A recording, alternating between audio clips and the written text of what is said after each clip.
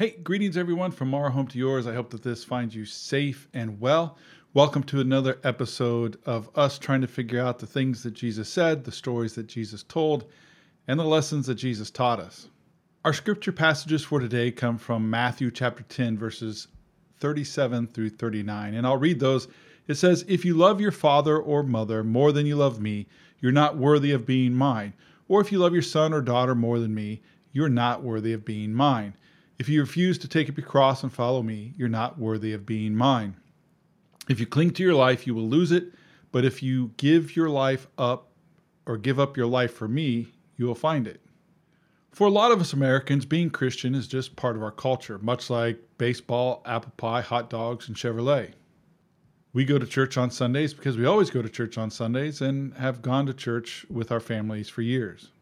And if asked, we would say without hesitation that we do, in fact, love Jesus. But how many of us love Jesus more than we love our parents or our kids or our families, wives, husbands, and even more than we love ourselves? I think that's a much harder question to answer. And honestly, when asked, we would probably all say yes, but do we live like that? So I guess the question is, what does it mean to love Jesus more than anyone else? What does it mean to pick up your cross and follow him? Because if we don't, then we're not worthy of him. I believe that it is truly easier to love someone that's physically here with you, emotionally here with you, and very difficult to love someone who is not here physically. And it's rather difficult to follow someone or love someone based solely upon precepts and ideals. So when Jesus said these things to his disciples and his followers, he was physically there with them. They probably considered it to be a much easier proposition to them, and it was a much more cut and dry question and answer. And today, while we may answer yes and wholeheartedly mean yes, it's much more difficult to live that out. And then we have to consider that maybe what Jesus was doing was just using a figure of speech, much like we would say, "Oh, I'd kill for a cup of coffee right now."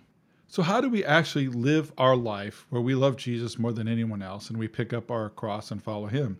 First, we do what he says. We stop trying to figure out how to find ourselves and find our lives. We have to lose our lives, lose ourselves to him, and we must put him first and prioritize him in everything that we do in our lives.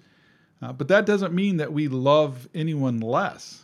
We must strive to keep Jesus first and love him more than everyone else, but that just means that we get the chance to love everyone even more. So the greater the love that we have for Jesus, that means the greater love we have for our family members. He didn't say stop loving them. He said just love him more. Prioritize him and his love over how you love everyone else. So keep striving towards loving Christ and loving him most and more importantly in your life, and love everyone else even more. And the more you love Jesus, the more you're going to love your family and everyone around you.